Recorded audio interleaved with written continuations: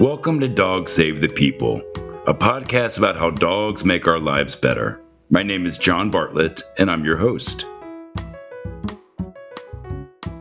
Dr. Robert Garafalo is a physician and leads divisions on adolescent HIV services and adolescent medicine at Ann and Robert H. Lurie Children's Hospital in Chicago. While he had become experienced with teaching his patients how to cope with HIV, when Rob learned that he himself was positive late in 2010, his life took a turn. He was able to find strength, however, through the adoption of his Yorkie, who he started a nonprofit charity after called Fred Says, which supports organizations across the U.S. that care for HIV-positive youth. The other guest is actually someone that we've had on the show before, fine art dog photographer Jesse Freidin.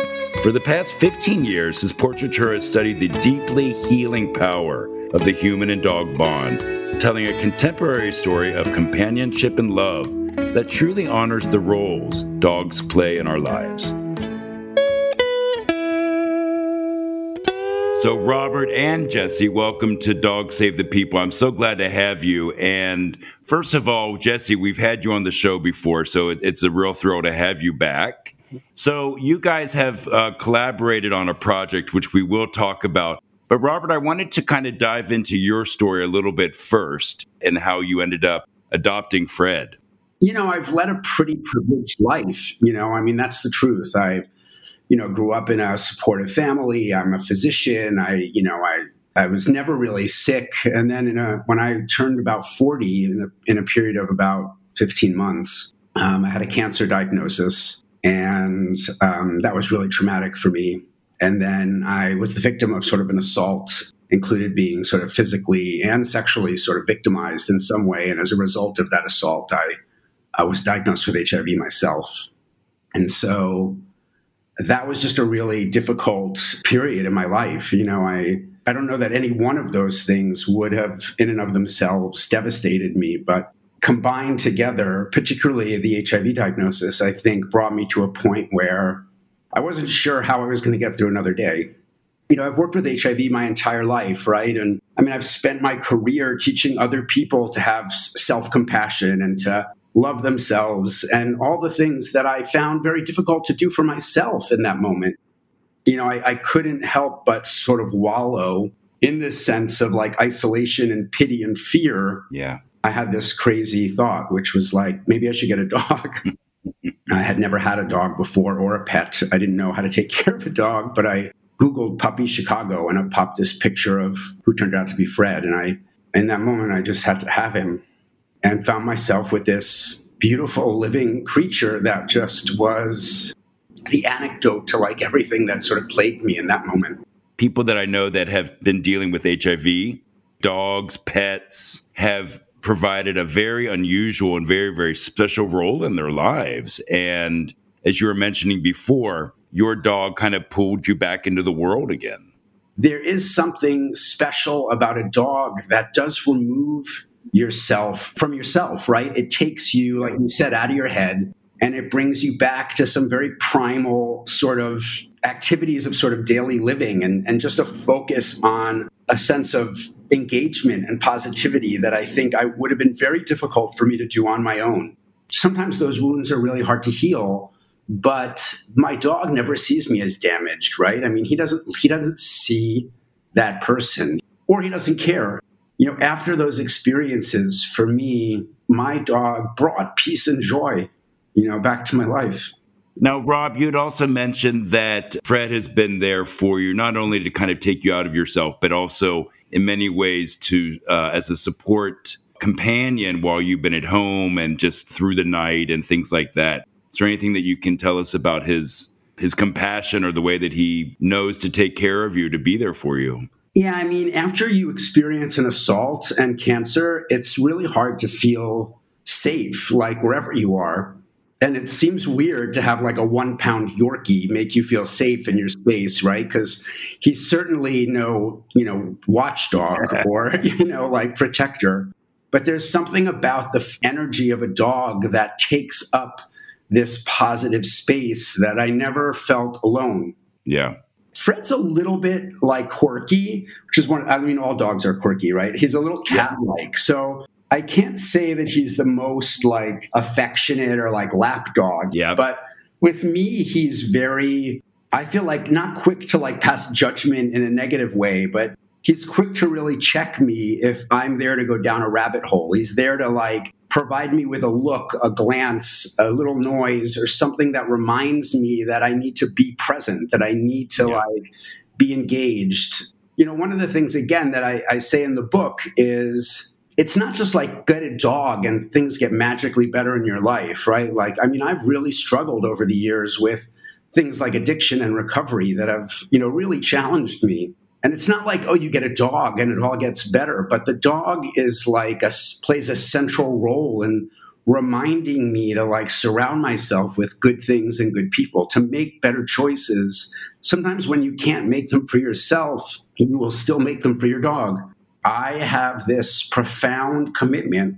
It's not something that I would ever jeopardize. Well, the relationship and what you're talking about, it's like it's non-negotiable, and they're so dependent on us. Like I have to pull myself out of bed, and I got to show up for them, and because it's just they depend on us. So tell me a little bit, Rob, about Fred Says. Once I started to get better, I mean, my mother joked, she's like, why don't you just go on vacation? But that's not really like me. I decided that like, once I started to get better, I really wanted to like create something that gave something back to the world the way Fred had given me life. Well, I read this story about Boo on Facebook, and I don't know if you know Boo, but he has like 19 million fans, and I read this story that he like raised an ungodly amount of money by leveraging his Facebook social media presence. And so I was like, my dog is cuter than Boo, and so I decided that I would try to make Fred this social media presence and then leverage it to raise money for adolescents that are affected by HIV. And so I started a nonprofit charity called Fred Says that I think I started in 2013. Again, very grassroots. It's just me and my niece, Christina, who's one of the co-authors on this book. Like, just she and I have basically, worked together on this nonprofit over the years. And then we've given back, I think, over $300,000, which is not nothing. It's so we've... A lot. Yeah. So I want to talk about the book in a second, but now I'm going to kind of bring in Jesse. And again, Jesse, thank you again for joining us. You and I had a lovely conversation through the years, really, about your work. And can you just remind our listeners a little bit more about how you became involved in photographing dogs specifically? First of all, this When Dogs Heal is a really good culmination of why I'm interested in photographing dogs. But I started about almost 15 years ago. I was really fascinated with why people were so attached to their dogs. I hadn't even gotten my own dog at that point. Yeah. But what I saw from the very, very beginning of sort of needing a quick job and working at a dog daycare was that dogs were bringing so much joy and healing and a way of grounding us. I got to observe that every day. And then I started my photography career. And for the past 15 years, from the outside, it does look like I am doing private commissions. I work kind of all over the country and take photographs for people of their dogs and really tell their story. But really what I'm doing is observing the human condition and studying unconditional love. And that's what kind of keeps me going. I love it. So I wanted to hear a little bit more about Rob and Jesse. How did you guys meet? I want to hear the story. I can tell the first part of it, maybe Jesse can then. Okay. But I was actually sitting in some random meeting with the Human Rights Campaign, with HRC in Washington, D.C., and sitting next to me was this man that happened to be Jesse's father. And so I had literally just adopted Fred and had like a bazillion photos of Fred on my computer. And Jesse's father leaned over and said, oh, my son is one of like the nation's finest pet photographers. And he lives in San Francisco and you should meet him. Oh my God. And I happened to be going to San Francisco like for work, I think maybe a few weeks later. And so I reached out to Jesse, and Jesse and I did this photo shoot, which Jesse can talk about. But all my clients have different stories, and all my clients have deep connections with their dogs, but could tell that Rob and Fred had something really special. And we just, over the years, have kind of kept in touch and developed a friendship. And then we were talking a little bit more about Rob's experience dealing with his own illness and really him being honest about how Fred has helped him along the way. We were just sort of brainstorming, I think, and came up with this phrase like "when dogs heal," and it seemed to really encompass like how what really the impetus was behind the charity, right? And so what started off, I think, as a very grassroots, small, I think we envisioned, doing a photo shoot or two. It wasn't like we started with this grand idea of having a book. We were thinking about some very small, maybe fundraising type events in Chicago or San Francisco where Jesse was living. But, and Jesse can maybe speak to this more, but I think once we started meeting these people who were not easy to find in some ways, right? It was like getting to find someone that was HIV positive, that had a dog, that was open about their HIV, that had a story to tell. Like finding them was not easy. But once they were found, like the stories that these people told were profoundly moving. And I think it was pretty quick that we looked at one another and thought like, this is special, right? These people are special.